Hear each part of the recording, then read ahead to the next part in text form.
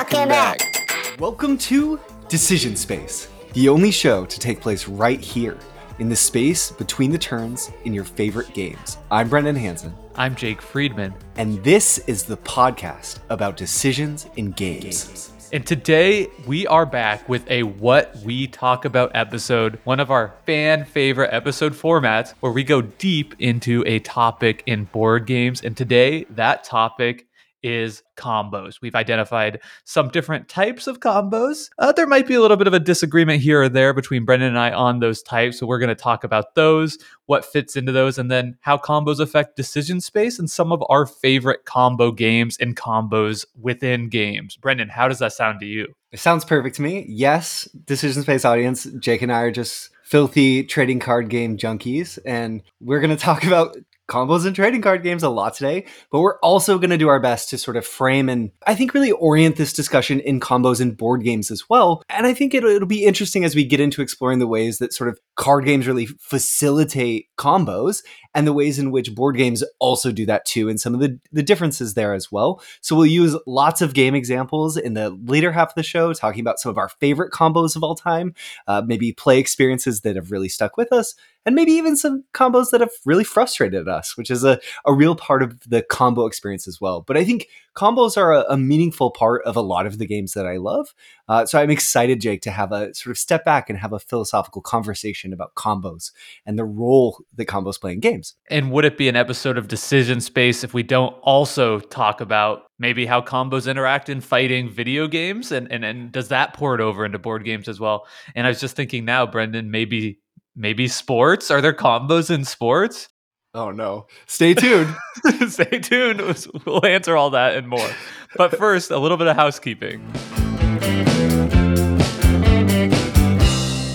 The Golden Geek Awards are now accepting nominations. And once again, by the time you're hearing this podcast, if you listen in the first week or so, they will still be open for nominations. Editor's note, nominations are open until April 23rd. So in order to nominate Decision Space for Best Podcast, which we are really encouraging you to do, we really want to grow this show, help get it in front of more people, you need to go over to boardgamegeek.com and submit a nomination. I'll include a link to that in the description of this podcast. In order to do that, you have to have a Board Game Geek account and 20 Geek Gold to spend in order to make a nomination. If you don't have that 20 Geek Gold, just let us know in the Discord and we will get you sorted. And thank you so much for considering doing this, spending a few moments to do this. It means the world to us and is, even above the reviews. This would just be transformative for our podcast, I think, if we get the nomination or one of the nominations. I think it's a major goal for Jake and I, sort of a dream to be nominated for these Golden Geeks, and it would take the show to the next level, truly. So forget what I said about reviews. Homework this week. If you enjoy Decision Space, it would go such a far way. Actually, if you're in the future, reviews right now, in this moment, Golden Geeks, Please just take 5 minutes of your time, nominate Decision Space for Best Podcast. It would do so much to support the show. So thank you. That's good. I like temporally diversifying who we're talking to, future listeners and kind of like present listeners. We got to keep it evergreen, and then also, yeah. All right, Brendan, that is enough housekeeping. Let's get into our main topic today, what we talk about when we talk about combos. So Jake, I spent some time before starting this episode of trying to neatly define over the course of all games, tabletop games, video games, any games that exist, what is a combo? And I struggled to come up with like a very clean definition. So here's a take, and then you can break it apart. The creation of additional value in a game situation produced by a chain of actions or by the bringing together of two or more synergistic game elements. I think you're right. I think it's really hard to define neatly because I think a combo is sort of, it's an additive thing, but it is good to sort of define different components of it. So I really like we say two or more, right? A combo can't be just one thing in a vacuum, right? Obviously, we know that is not a combo. Like one really strong card that you play on the table, not a combo. Right, exactly. The Blue Eyes White Dragon in Yu-Gi-Oh! Not a combo. Not a combo, despite what the anime show might lead us to believe. I also think, right, there is absolutely this element of additional value, right? Yep. You're getting something beyond the text of just that card or the text of just that ability you're activating in order for it to be a combo. You're getting something in addition to that.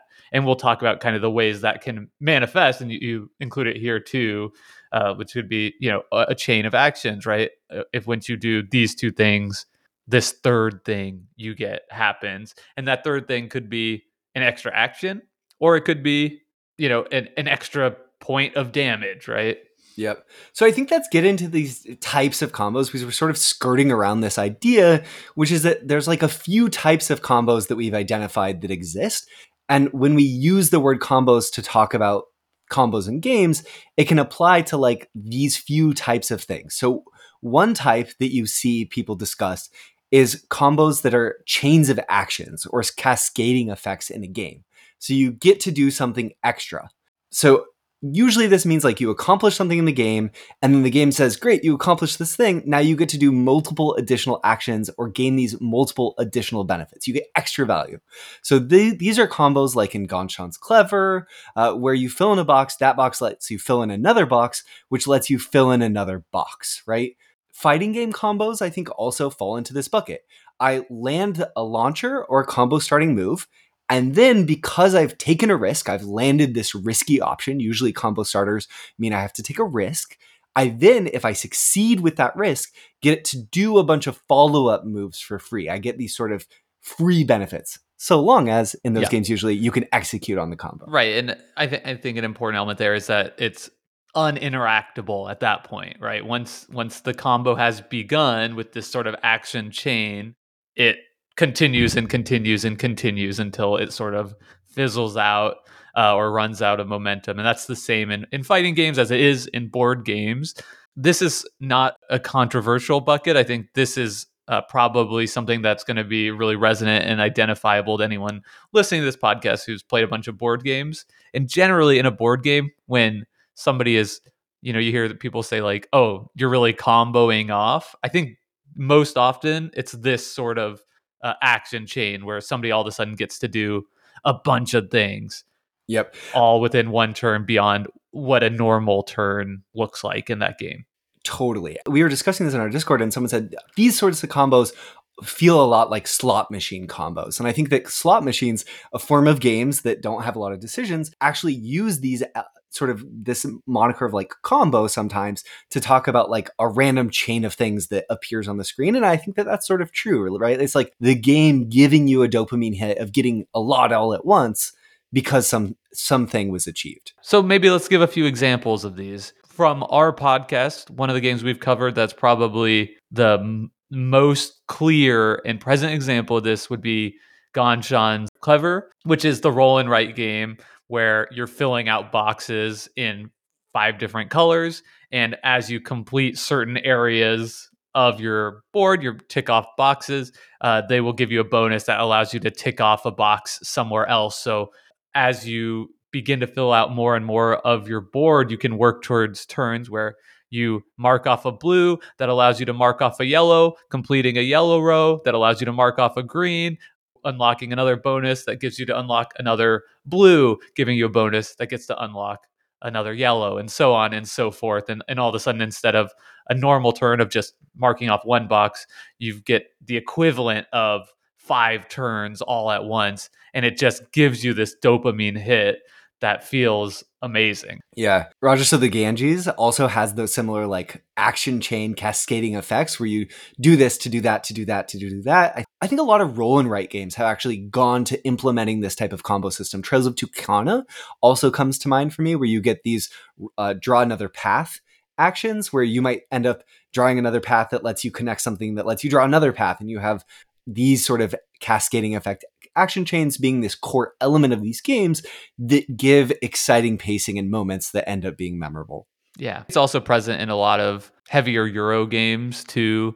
This happens in Bonfire when you complete one of that was my example. Oh, really? Nice. Yeah. So when you complete one of the neutral tasks, you get to do a whole nother bonus free action that feels really satisfying. And it, becomes this turn where you get to accomplish a lot more than you get to do in a normal turn. Tiletum, which I played and covered briefly on this podcast, is another game like that where there are these like people tile, and you put the people tile onto your personal board, and every single one gives you an extra bonus, and then sometimes those bonuses allow you to move on the shared board and collect a bonus from the board, giving you some other ability to do something else, and it can really string together these long sequence of actions. Yeah.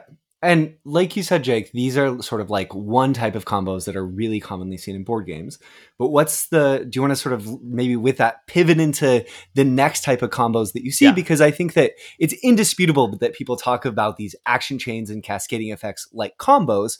But as someone who grew up playing a lot of card games, I think that this next type is what I think of first more often within the tabletop space of combos. Yeah, so we're calling these standard augmented synergy combos.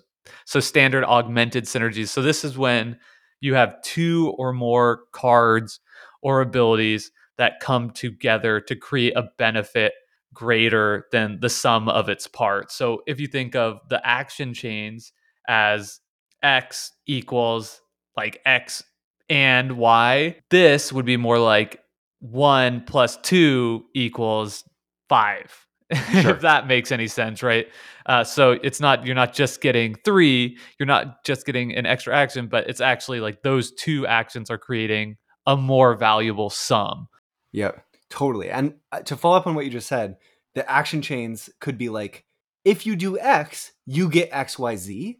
Yeah. And this augmenting combos, or might even call them like element matching combos, because we're bringing together different game elements and matching them together in a way that there's extra synergy, is more like X, and if you have X and Y, then you get X, Y, and Z. And obviously, in both these situations, there might be more things coming together, right? A combo isn't always a pair thing. It could be 3 things or multiple things that come together depending on what it is to form this combo. And we'll get into that more later too, right? There's like a scale of how difficult a combo is and the payoff within a game and all of that to talk about. But I think these are 2 really primary ways in which combos get used. Let's do a concrete example here, like from an actual board game that you think fits in to this. That fits into this specifically from an actual board game. Yeah. Okay. So one potential combo that came to mind of this type of like synergy augmentation or element matching is an Innovation, this card game by Carl Chudyk. In the very first round of that game, you're trying to get lots of cards that accelerate you. This is a game, it's a racing game where you're trying to race ahead and get further in these ages than other players. So you can bring this is a really simple one. It just creates a little bit of extra value, but there's this card that's called the Wheel. It says draw 2 ones. It's 2 1 value cards. And there's a card that says Tools that says you may return 3 cards from your hand. If you do, draw and meld a 3. So there's this little bit of synergy here where the Wheel lets you draw extra cards and the Tools card wants you to have lots of cards. Combine those and you're going to more quickly get to having these cards of age 3 in your tableau than the opponent. So it's like this simple little combo that comes together and creates some value for you. Question. Yes. So what you just described is sort of like I think a really interesting case of like a found combo, but it doesn't say bring these 2 pieces together. Right. Like if you have the tools, you also get this. It's right. It's just like an inherent synergy of them working together to enhance each other. Yes. Do you think that the other case is still fitting in this category? So for example, I recently at a game night, at the end of the night, we played a quick game of Fantasy Realms. It was my first time playing this game. And that is a game of very like explicit combos. So you could have a card in your hand that says like, for each other beast card in your hand, gain plus 5 points. So would you think that having that, maybe it's the knight card, I don't know what the name of the card, the knight card that gives you if plus you put 3 a knight and a horse beast, together. Yeah. Does that count as a augmented synergy combo? It's just how the game is presenting those effects, right? Mm-hmm. And let's say just one step further, in that particular game, I got a card that was like Wildfire, and then another card. No, it was like Storm, and then another card that was like Lightning. And Storm like explicitly said, if you also have Lightning, get plus 30 points. And I just Wow. got dealt both of them in my starting hand. So I was like, man, this game is easy. Wombo. Yeah. Do you think is that also still a combo, even though it does include specific pairing language? Absolutely. I think yes, but I do think that they're slightly different in how you experience them and they're slightly different. But I agree with absolutely you. yes. Okay. Yeah. All right. We're on the same page. So then let's talk about this next one. Okay. So the last one, and this is the one that there was a little bit of a discussion between Brendan and myself about whether this should be its own category or fit within the augmenting synergy combos. So I'd love for listeners to kind of weigh in what they think on this. But my case is that this is sort of a third separate group that feels distinct enough to warrant its own categorization. And we're calling it the synergy exploit combo. And So that's this, exploit in terms of like make full use of something. right, you like, Not necessarily yeah, like cheat. Like not cheat. exploit it in making full use of it. Yeah, like you're exploiting some certain aspect of the game, whether that's a specific card or kind of like edge case interaction. And the result of this type of combo is that once it is carried out, once you succeed in achieving a combo of this type, you either win the game immediately or otherwise put the game out of reach by becoming so far ahead. And I think that these combos have distinct characteristics that make them separate, not just because of that outcome. Whereas the other type of combos give you some small advantage by achieving them, but don't necessarily win you the game outright. So that's a distinction. But I think another distinction is that often these type of combos require a lot more initial investment, so that if you are able to achieve them, you win. But if you don't achieve them, you're very likely to going to lose. Right? It's sort of an all or nothing type case. So it's a high setup cost, high reward, and I think that interaction between the two creates a very different type of decision space when attempting to go for something like this, when compared to a more standard combo of like a synergy or an action chain that you sort of are going for, and maybe you'll go out of your way to some extent to achieve, but they can sort of come along over like the standard course of play. I think what Jake is getting at too is that in the previous types of combos, you might have lots of different elements within in your strategy that can mix and match to create added value. Like you're bringing together all these objects that roughly work together. And in this type of combo, this like exploit combo, it's all about designing your entire strategy around a really powerful combo that narrows your decision space such that your deck or your strategy has very little flexibility. You do this and you win, or you don't do it and you lose. This takes the form of like OTK decks, one turn kill decks, as they're called in like Magic the Gathering, or these hugely set up investing combos are all about taking your entire strategy and forcing something really specific. So Jake, do you want to talk about an explicit example of something like this? Yes. So the reason I thought about this was because uh, originally the notes only included the first two types, and I was thinking about my favorite all-time combo deck in Magic the Gathering, which didn't to me fit into either category, and that is this card is a combo called the Goblin Charbelcher deck. And Goblin Charbelcher is a card in Magic that is an artifact. It costs 4. You can pay 3 to activate it, and when you activate it, you discard cards from the top of your deck, dealing 1 damage for each one to your opponent until you reveal a land card. And the way that this combo deck worked as I played it back in the day in Mirrodin Standard was that you would play a deck that included only 4 lands. So it's really exploiting the deck building flexibility that Magic the Gathering offers you to, play with as many or as little lands as you want. So in order to actually get this 4 cost card out, you would just use all of the mana creating abilities that existed essentially in the set. So there are a lot of ones that cost 2 that you can tap for 1 extra.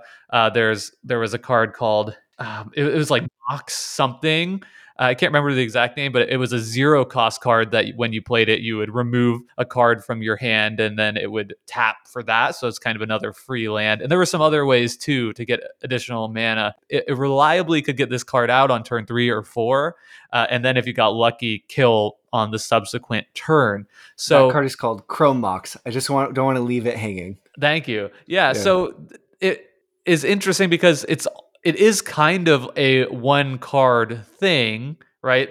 You're not really you're not really doing a bunch of comboing on your turn when you achieve this combo off payoff turn. All you're doing is like using one card, but in order to achieve that, you have to augment that synergy with literally everything else in your deck. It's just all pointing towards this one exploit that exists within the game. And to me, that feels different than just like, oh yeah, I've got the lightning and the rainstorm card. And I think to me, this is an example of like a very intricate web of synergies of these like augmenting the power of this one goblin Charbelcher card with I stopped playing at this point with all of these other support cards, right? So you need this Chrome Mox card that you can get in for free, and you need all those other mana rocks that are cheap that can tap for mana to increase the power of that one card. The synergy of this low cost mana that's not created by lands and the Goblin Charbelcher wanting you to not have lands in your deck comes together to create this very powerful combo. So I think we won't sort of rehash our conversation that we had offline in hopes of moving on to fruitful fields of more discussion on combos. But I think for me, I view this as like a edge case of the previous version. So yeah, like, let us know what you think. And it kind of highlights too, there's other examples that come to mind for me where within, I played a lot of fighting video games in my life. And there's some characters, and Jake has too, where those characters are all about sort of setting up these regular sort of B&B bread and butter combos where you want to like hit these. They're fairly safe to try to land combos. They'll give you a fair amount of reward. You're playing really safely. You're not taking too many risks, and you're trying to just hit the opponent maybe 10 to 20 times in a match. And then there's other characters where it's more about, okay, it's going to be really hard to land this combo, but if I can land one or two of these combos on you and set up these really specific situations, I just take these really large risks and hope it pays off once or twice, and then you're going to be in trouble. And I think it highlights for me this like spectrum of how these like augmented synergies or combos can work together. But It's all this like interconnected slurry of combo language use. Sure. And one more way to sort of draw a small distinction between the three groups, and I want to credit Up Manatee on our Discord, who is really instrumental in putting these notes together and coming up with the framework for this show. So for the first case, Up Manatee described them like this. So the first case would be effects or actions that chain into each other. The second case is one or more cards have a direct effect on each other, making the output greater than the sum of its parts. And the third case is playing a card in a very specific context of some larger setup or strategy that makes it stronger than it is on its own. Perfect. Love it. Okay. Woo. I feel like we're in the weeds and I loved it, but I think at this point it will be beneficial to the conversation to take a step back and talk about combo games more generally. And then we can let that previous conversation inform the conversation once it's sunk in a little bit. So let's shift to like a conversation around what are some of the best aspects of combo games and some of the worst aspects of combo games. I think kind of will highlight like a conversation of like, why are combos great and why are they in some games and why aren't they in all games? Like, why don't we see them? Why aren't they a cornerstone of every game designed if they're so great? So for me, the best aspect of combo games the number one aspect is creativity. Combos are fun because the potential of combos in a game space, in a decision space, leaves room for players to experience creativity. That's especially true of that second type of combos, those sort of synergy augmenting combos or element matching combos, where there's these pieces within the decision space, and it's up to the players to go find them, identify that they should be put together, and putting them together. And I think that that's a really fun way to play a game that is really rewarding when it happens. And even the execution of that happening could be fairly rare, which leads to these really memorable moments. I think we can all remember times where it's like you see that a combo is possible and it's like, wow, I can't even believe the game facilitates an interaction or an outcome like that. That's so cool. Yeah, I agree. I think that is really fun. And it's also points for those sort of discovered combo, like implicit combos that exist within your game, more so than the explicit ones, right? When I Right. got the lightning and storm cards together in my opening hand of Fantasy Realms, that was not that it was nice, right? I was excited when I saw that, but also there was no creativity or Yep. discovery there. It just existed as a combo. Whereas in some other games, like your innovation example, it's more satisfying. I find and I think it makes it's more beneficial to a robust decision space when your combos are implicit. I think that this I is think it's really also interesting. harder to design that way. Yeah, I think this is a really important and interesting distinction. So maybe we should dally on this point for a minute. Because the benefit of explicit combos, right? The fantasy realm style combo, or the like a game will just tell you, right? Maybe it's a fighting game that says you can do this and then follow it up with this. That's Right. great because Or it's like Ganshan Clever, like those yeah, combos are just there on your board waiting for you to claim them or not. totally. Right. Those are great because they're really beginner friendly, right? It's easy to learn. I don't have to invest tons of time exploring the game's decision space, learning every element of the game, and I can still have an experience. I can experience the joy of like creating additional value by pairing these game elements together. I get like the upside without maybe some of the downside, which is that players who've played the game longer will have an inherent advantage within a game with lots of combos because their knowledge of that space is going to make it easier for them to leverage the benefits of combos. I think that's a really important point, that the existence of powerful implicit combos is something that raises the skill floor much higher than others, right? Yep. Because that is just an inherent advantage to the players who are aware of those combos going into the game. So something like Blood Rage or whatever comes to mind as something that has a lot of these implicit synergies and combos that exist, that maybe the first time through people are going to overlook as they are just like having to read the cards and what they say. Yep. The Gathering draft or whatever is another good example of that. I also wanted to say the explicit combos and the action chain combos doesn't mean that the skill ceiling is lower, because there can still be tremendous depth and discoverability in identifying the best way to navigate those combos, Puzzles. right? Yep. Like in Ganshan Clever, a more experienced player is able to take advantage of more of those through like skillful dice selection over the course of the game. But they aren't totally guarded off. Like a totally novice, inexperienced player is still going to get to do some comboing off. A lot of times too, those combos test slightly different skills around timing, right?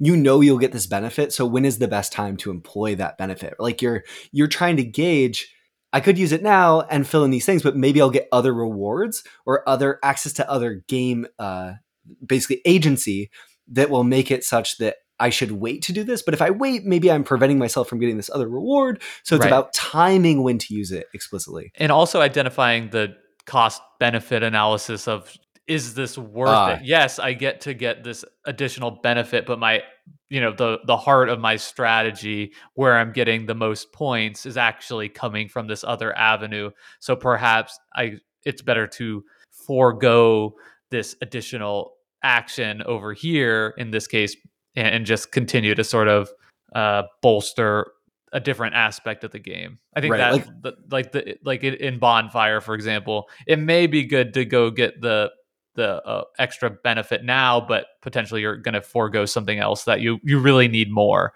totally. No, that's a great point, Jake. It's so interesting. So going back to the sort of best aspects of combo games, I think for me, another awesome aspect of combo games, when you know the combos exist, like the Blood Rage problem, right, is like your first time through, you just don't know what combos exist, so you can't bring them together. So in that case, there's no tension.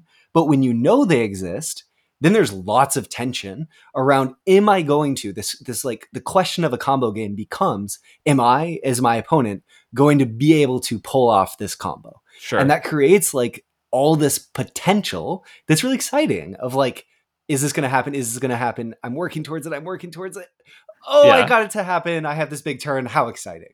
And maybe Blood Rage isn't always the best example, because a lot of times it's like, yeah, if you take all the cards that say Loki on them, you're pretty far along that path. There's some other, though. There I have are an example for later in the show. I know. Yeah. I feel like that's the first tier of in Blood Rage, because that's kind of like the explicit. Like, they're all labeled Loki. They'll probably or Odin or whatever. Sure. But there's some good implicit ones too. Oh, the final thing is, why are combos fun? Because like making stuff is fun, creating value is fun, and doing stuff is fun. Right? It's like so simple, but I just wanted to say that. Combos are fun because getting to do stuff in games are fun. And typically combos just let you do more stuff all at once. So it's just a dopamine hit that's exciting. Yeah.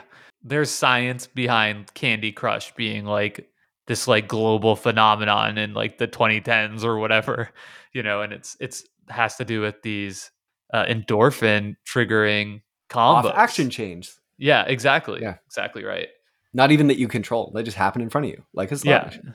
Yeah. Ooh, that was The video game like Tetris element of it, or the Candy Crush element of it, is fun too, because like there's something there where it's like you're getting stuff that you couldn't even possibly see, and that even exists in some board games. Like Potion Explosion is a good example of that, where you're trying to take out a marble from a track to cause marbles of the same color to crash into each other. And when that happens, you remove more and more fall out of the top. So sometimes you get these like extra marbles that you couldn't have even known you were going to get, because the right color is kind of filtered out of the top of the dispersing tray. I love that. So then shifting towards the worst aspect of combo games, I think these probably will come to mind for people quickly, because we've all been on the losing side of someone pulling together an awesome combo. And sometimes that can feel like a really negative experience. Maybe it's a combo that takes, in a card game, that takes 5 minutes, 10 minutes, God forbid, 20 minutes to execute in a tournament setting.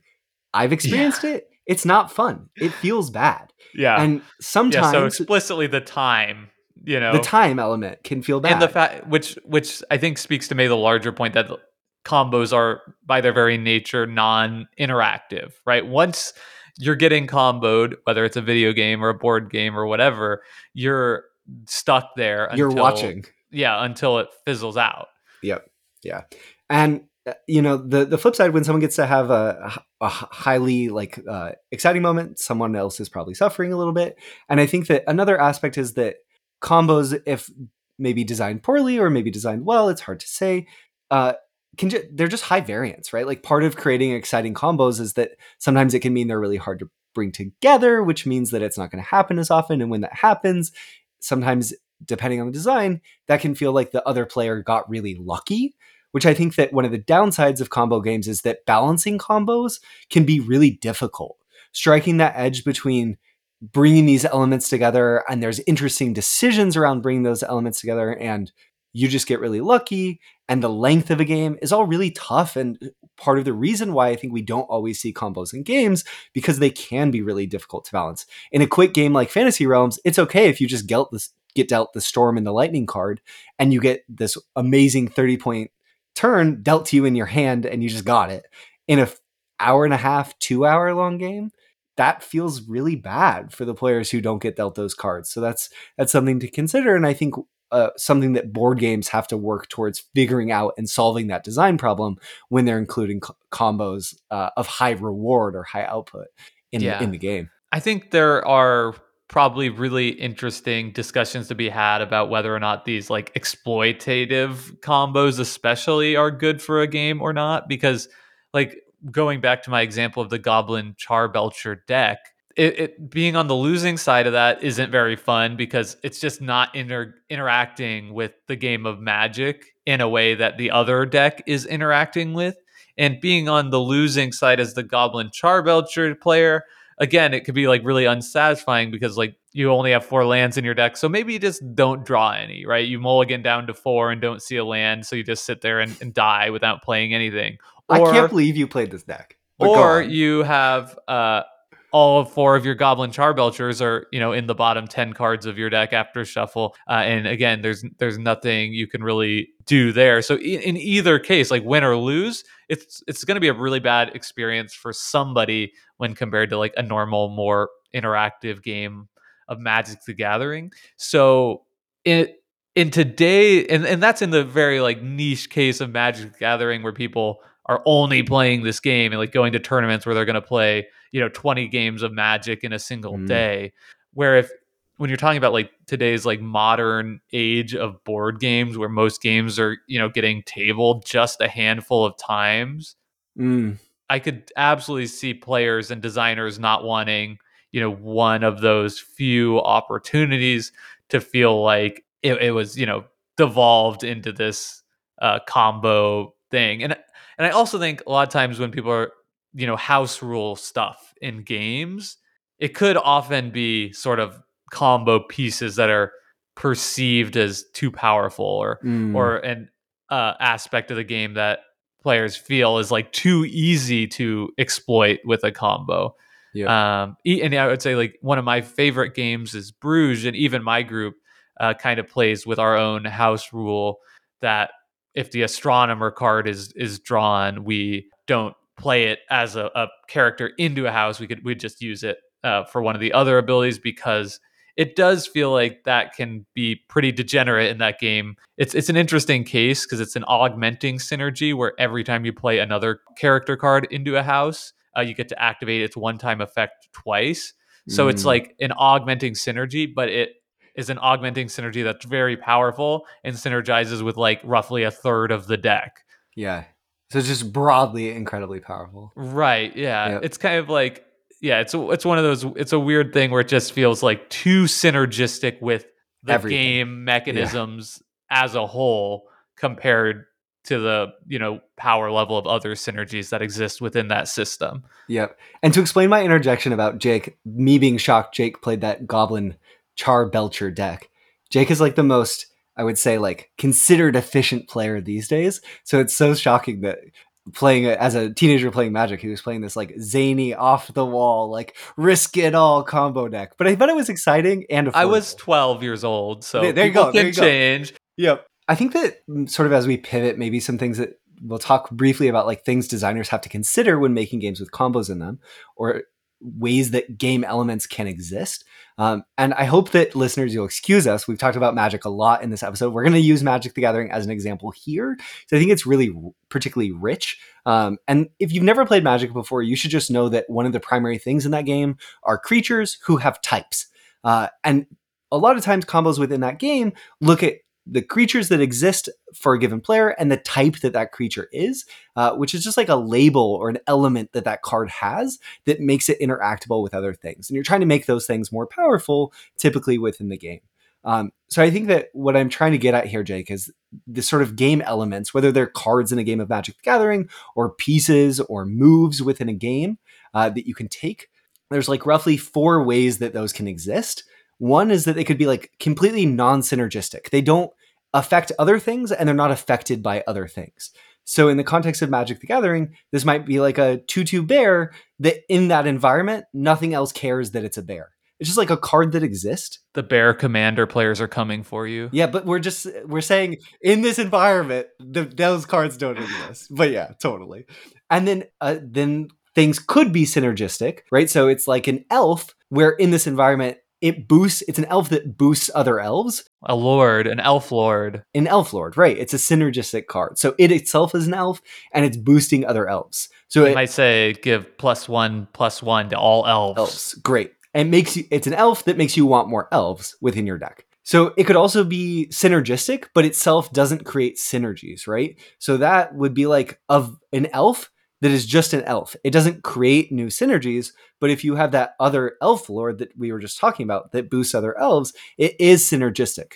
So maybe this is a lock and that previous card is a key within a combo, right? It is being unlocked, being made more powerful, by having that previous card. And then the final version is like something that itself isn't synergistic or augmentable, but it creates them. So this is like an enchantment that makes all elves more powerful, but it itself isn't being affected by that card in any way.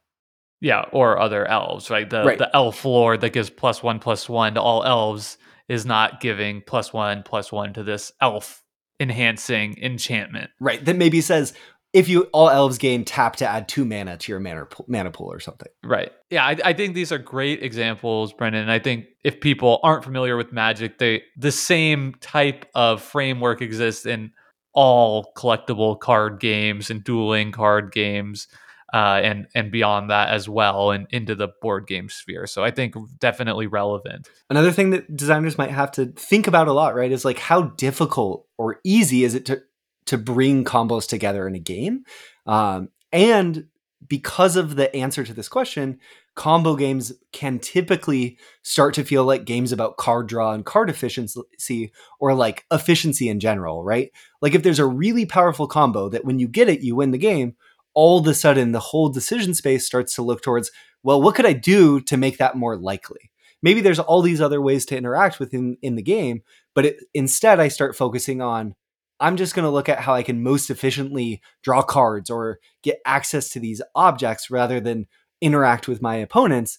Because if I do that, I'll just win anyway. So instead of thinking about you, I'll think about affecting my path in the game. So that's like a lever that designers have to think about. Yeah, absolutely. And deck construction games generally offer such an interesting tool for this, that can facilitate all these different types of synergies and non synergies well, because if I'm an elf deck player, like I can choose not to bring that bear into my deck compared to a game like a deck building game like Star Realms, where you have the same type of synergies existing there, but all the cards are always going to be sort of in the game. Mm-hmm. And now, as a designer, how do you dole those out in a way that feels satisfying to players to be able to pull off interesting combos, but at the same time, you're not guaranteed to be seeing them, or be able to interact with them because maybe they don't come out of the deck, or maybe your opponent is able to claim that card before you can. Yeah. And I think that's why within board games, we so often see these sort of game elements that end up being more broadly synergistic, right? Like this thing will work really well with this strategy, and it will work pretty well with this strategy, and it will work okay with this strategy. Whereas in card games, sometimes you have game objects or game elements like cards that are sort of like, this card is for this strategy and it does nothing for any of the other ones. Right. And the difference there is that in card games, you can just, at least deck designing card games, deck building card games, you can just say Deck construction. Yeah. deck construction. I'm just not going to play with that card. Whereas in board games, it's always a part of the game. So it sort of has to work no matter the game case that comes out. Mm-hmm.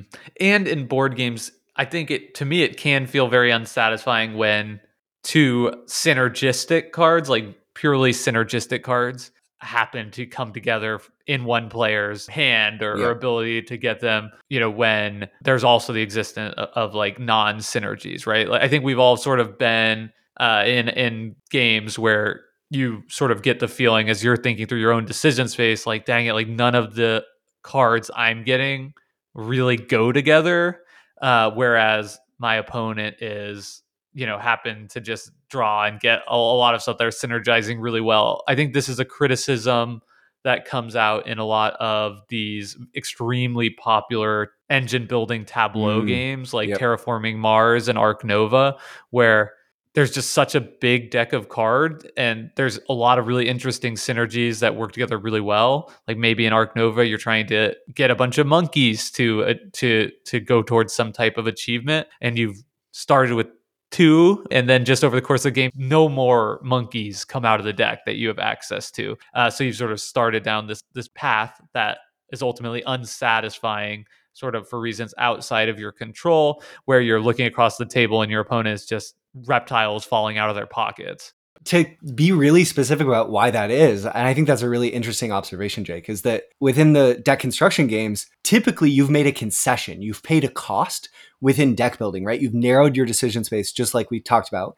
You're bringing in tools that are usually less flexible, combo tools, combo pieces, because if you can get them together, you'll get a really powerful output. So you've paid an upfront cost of losing flexibility, and you've made a decision as a player before the game that when you get those together, it just sort of feels like, yeah, that's what you were expecting. And you designed your decision space around that. Whereas in the second one, no one makes a concession.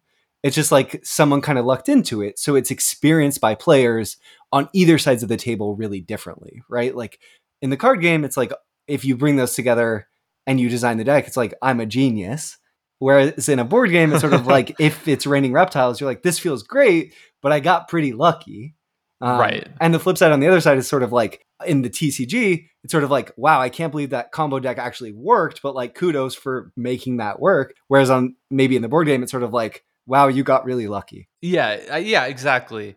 Or maybe you got really lucky. We should probably like ban that card now. Right.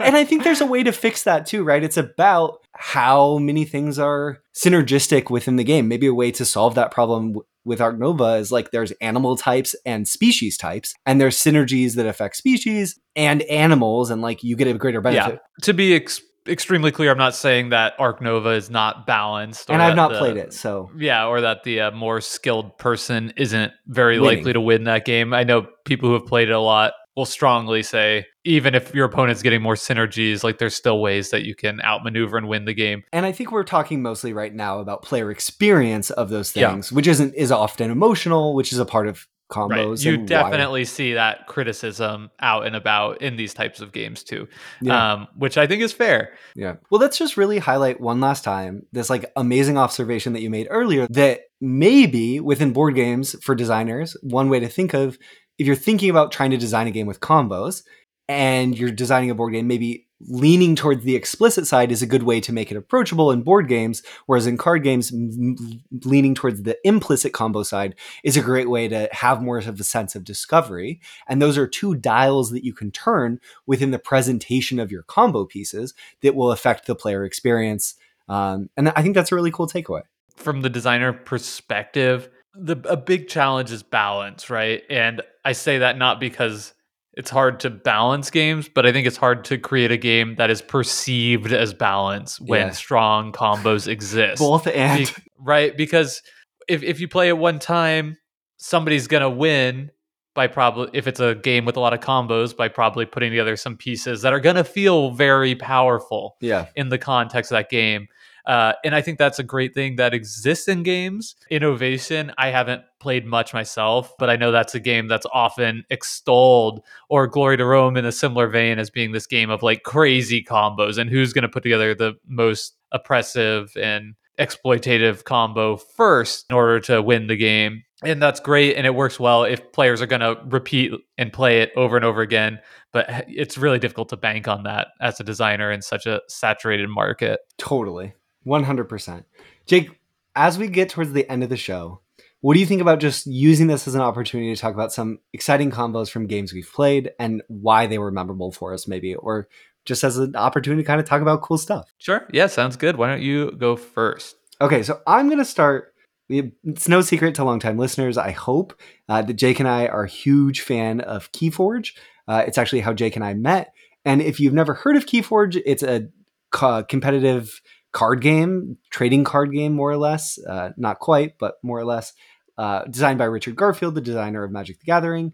And we covered it in a standalone episode of episode 17 of Decision Space. So if you want to learn more about it, I definitely recommend going and listening to that episode. But Keyforge is just replete with amazing combos because this is a unique deck game. Players don't build their own decks. They're buying randomly generated decks created by an algorithm. So you can have really powerful cards that aren't super likely to be put together in a deck, mixed with maybe some less strong cards that the hope is that those things balance out, but it leaves room for these really exciting, powerful combos.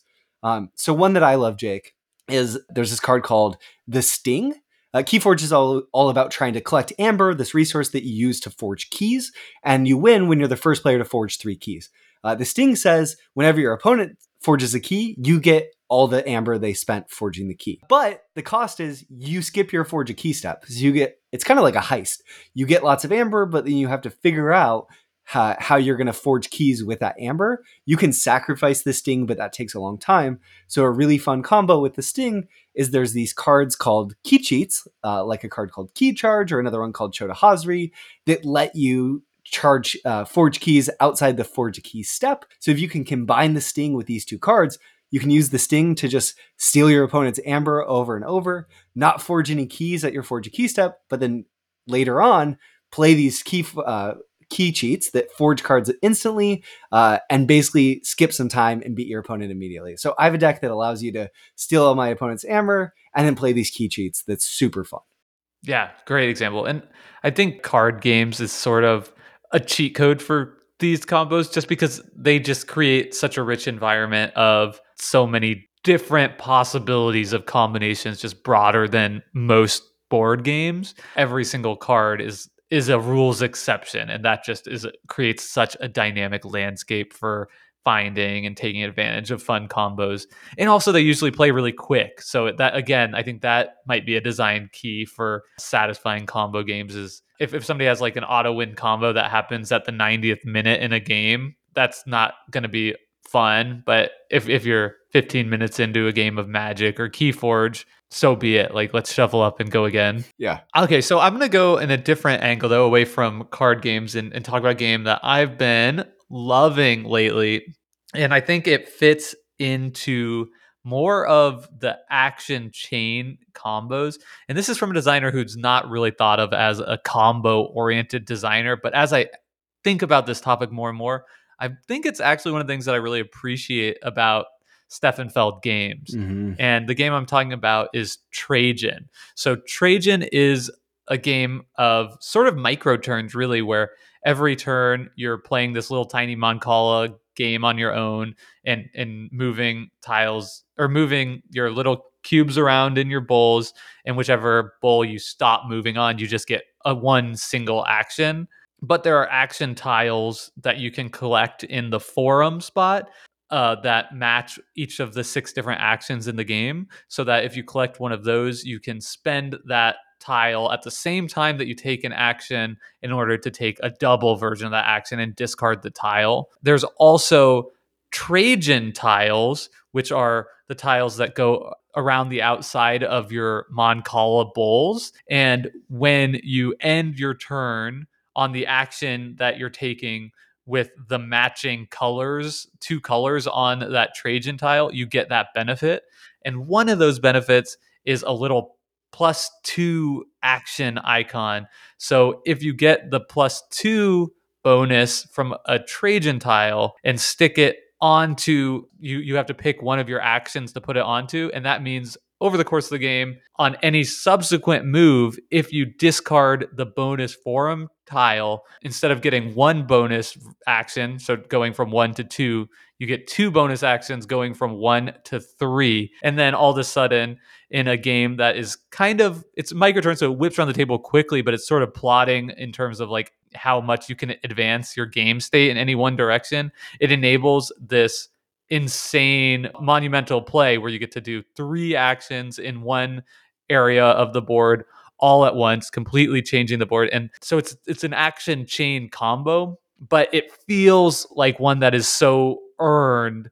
You know, it's not like this just existed on the board for you to claim. Like, you're calling your shot, you're building up to this the whole way, and when you get to pull it off, it feels amazing. That sounds so cool. I completely agree about Stefan Feld, and I think there's a chance he'll talk about other Stefan Feld games, but that is really a thing that I think distinguishes specifically his like Euro design as having room for combos still. Yeah. It's really cool. Yeah. People call Stefan Feld point salad guy, but you know, that's just so reductive. Obviously, I'm a big fan, but the more I've been playing a lot of his games on the table recently with sort of a new game group that fortunately also has other Stefan Feld enthusiasts or those willing to kind of explore deeper with me. And future Stefan Feld enthusiasts. That's right. And maybe at some point we'll do an episode where we cover Stefan Feld as a designer. There's a lot more there than just point salad as sort of a design ethos. Yeah. Okay, Jake left card games, but I'm going to stick with him. Basically, and talk about Blood Rage. Blood Rage is a board game, yes, but the combos are driven by cards. So here we are back at cards again. Obviously, that's just cards are an easy game element to play with combos. And I think, Jake, we covered Blood Rage and we both sort of liked it. And then I liked it more than you. You liked it okay. Maybe you liked it more than you thought you did when you previously owned it. And I liked it more than I expected, but didn't love it. And as time has gone on, one thing that I've come to really appreciate about Blood Rage is that it has a lot of combos in it. I've played a lot of Seven Wonders, another drafting game that I want to have combos, but just doesn't really.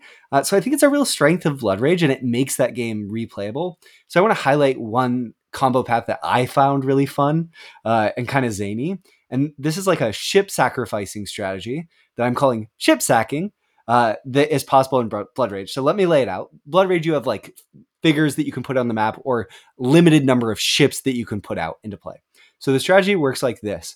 In Age 1, you get the Sea Serpent card, and it's a monster, but it says this monster counts as a ship. So you get access to an additional ship that you can get out on the board. And then in Age 3, there's a card called Eternal Dragons. This is like a cornerstone card. I think sometimes in combos, there's like cornerstone and supporting pieces. This is the cornerstone card. This is the card you built the combo around.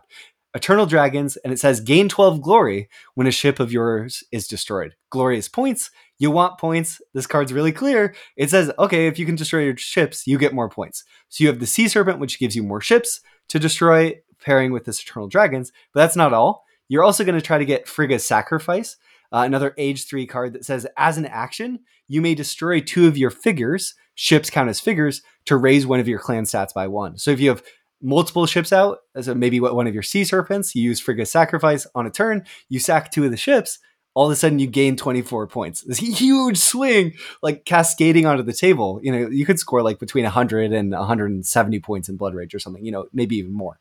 But that's a huge turn. That feels amazing. And then there's this other combo piece that you can get also in Age 3 that supports it even further, that is called Frigga's Domain, that says you may pay 1 rage to invade with any of your figures from Valhalla. So this is a card. Valhalla is where pieces go when they've been died or or destroyed.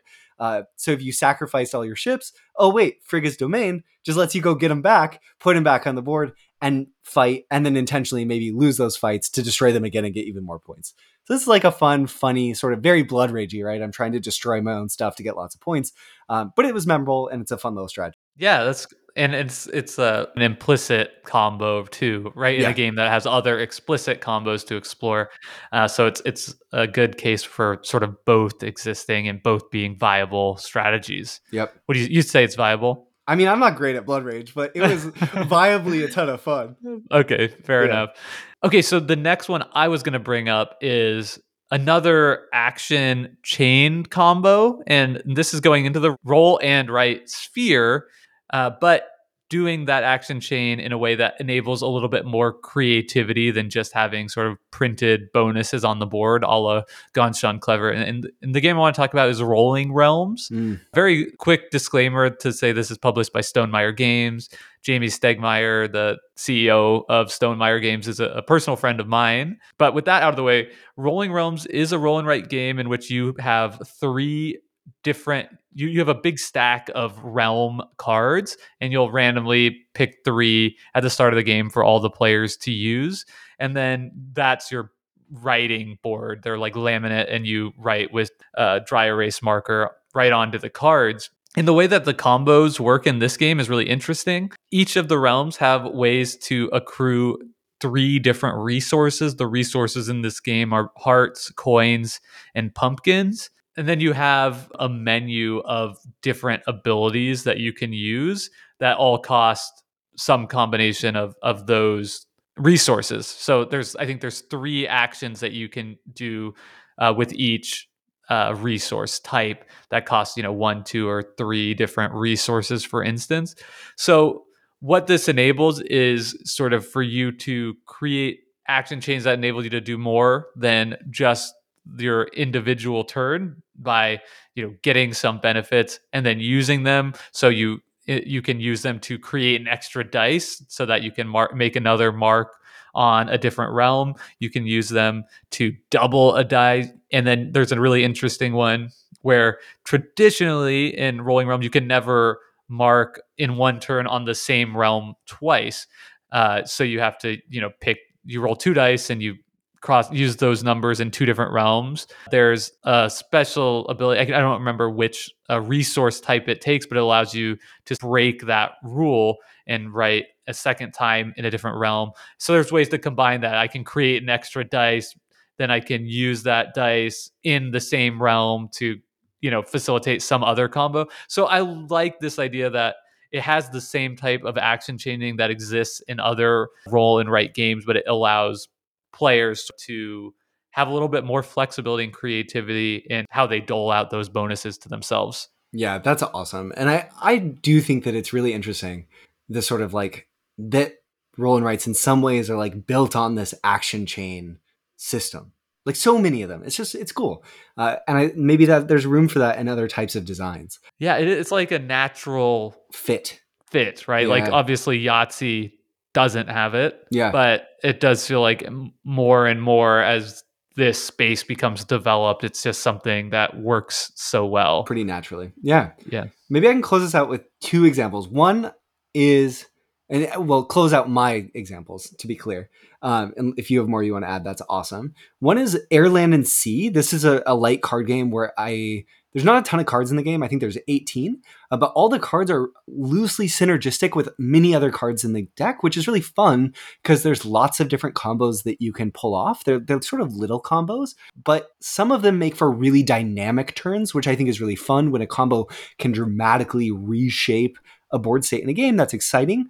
So one is you can play cards face down in Air, Land, and Sea. And Air, Land, and Sea has these 3 theaters, Air, Land, and Sea. And typically you can only play cards to the theater that they're from. So like an air card can only go to the air theater, but if you played it face down, you could play it anywhere. So there's this card that's called Ambush where you could flip up a card and then you get to do an effect on that card when it's flipped up. So maybe you were going to flip up a card called Transport that would allow you to move a card from one district to another. So there's just these turns where maybe you play Transport face down to a district you couldn't normally, use Ambush to flip it up, then you get to move another card, which you've like created this interesting like pattern where you play some other big effect that moves it into a arena to a theater that it wouldn't normally exist, and you've stacked together like 3 different types of cards and totally pivoted where all your power is. I think those are fun and memorable, and I had a lot of fun in my 15 to 20 plays of this game, kind of like unpacking all the little synergies. It was dynamic, it was fun. Wanted to mention it. Yeah, I guess I'll conclude mine with so I've done 2 that are sort of interesting takes on action chain, and I wanted to talk about one sort of augmented synergy combo that exists in a board game, and I want to talk about Bonfire. So this is another Steffenfeld game, and I mentioned it before with the action chain you get when you complete one of the neutral tasks, but Bonfire also has a whole subsystem of gnome cards, and these specialist cards enhance your ability to do something in the game. They either allow you to break some rule or get an additional benefit when you do some action. And I think there's a really fun line of play in the base game of Bonfire that only gets even wilder when you add in the expansion, the creatures and trees expansion that has to do with using your spirits. And whenever I start talking about this game, just like what is anything thematically called? But I think it's like the spirits. It's the different colored things that you can add to your board that move around the outside of your paths. And there are some specialist cards that synergize super well with this sort of strategy. There's one that allows you. So normally you can only have one of these spirits on each path, but there's a specialist card that allows you to break that rule so that you can have as many as you want on one.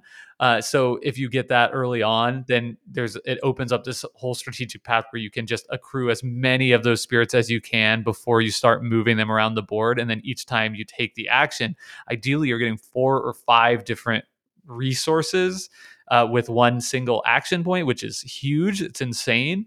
And then on top of that, there are additional for each colored spirit in the game, of which there are 4, there's a specialist card that allows that spirit to take double resources. So if you start combining that together, you could even getting like 6 or 7 resources with one single action as these start moving around your board. And so that's an interesting case of sort of like an augmented synergy that it can keep ramping up and ramping up, right?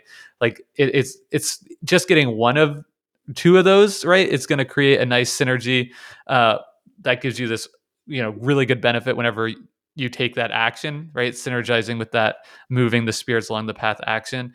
But if you really want to hammer it, and this becomes even more viable, I found in the game with the expansion added in, it can move sort of from an augmented synergy to, I think, something that would feel more like an exploit. Yeah. Even though I guess not quite, because it's not going to like end the game in one move, but once all the pieces come together, you're just going to be getting such incredible value over the course of the game. You talked about one Magic the Gathering combo, so I want to do it just at the very end. I'm sorry, because what you just said is like, I think it's cool that combos create the potential for like almost infinite in games, right? In board games sometimes. And I think for me, I have this amazing memory of a combo that will just stick with me forever, which is discovering an infinite for the first time. And I think that that's a really important experience when people play games with combos, is like in a fighting game or in a card game, the first time you discover an infinite combo, just this loop that you could do forever. So for me, the combo was I opened this pack of